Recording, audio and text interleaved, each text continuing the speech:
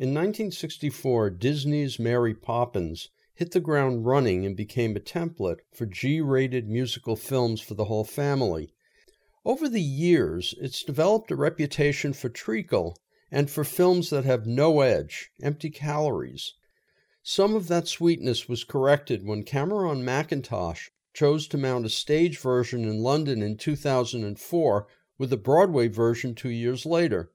That version wound up running over 2,600 performances in New York and is now being mounted at San Francisco Playhouse, directed by Susie DeMilano, through January 12, 2019.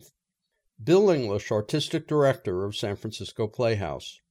Although it uses many of the songs from the Disney film, it's a play which is taken more directly from the book, and as such, it actually un-Disneyfies a lot of the conflicts in the story, which are basically cultural in terms of the haves and the have-nots and the 1% and the 99%.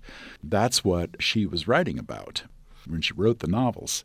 In the film, Julie Andrews has a crisp British accent, not unlike the one Henry Higgins taught her character in the musical My Fair Lady. But in the books, she's clearly of the lower class, with an accent more like Bert the Chimney Sweep than any of the Banks family.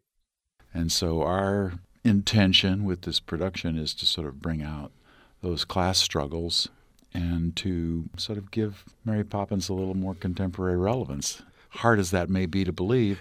The songs have also been rearranged, and characters from the books, most notably that of the park keeper, have been restored to their proper places. This is, and isn't, the Disney version.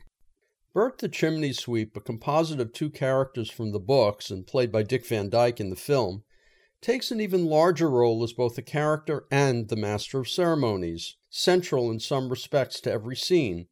And he's played by Wiley Naaman Strasser, who owns the role here and thus the show.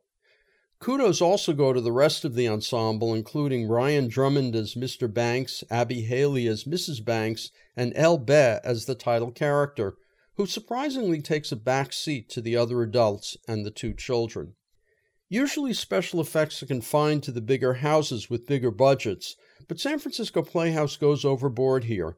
Mary Poppins flies, the chimneys emit smoke, objects appear and disappear, statues come to life, and kites fly across the stage. Despite the hype of the original film, this stage version has a superior libretto with more interesting characters, which is why, for at least this cynic, it's an unexpected holiday treat and a fine production for the whole family.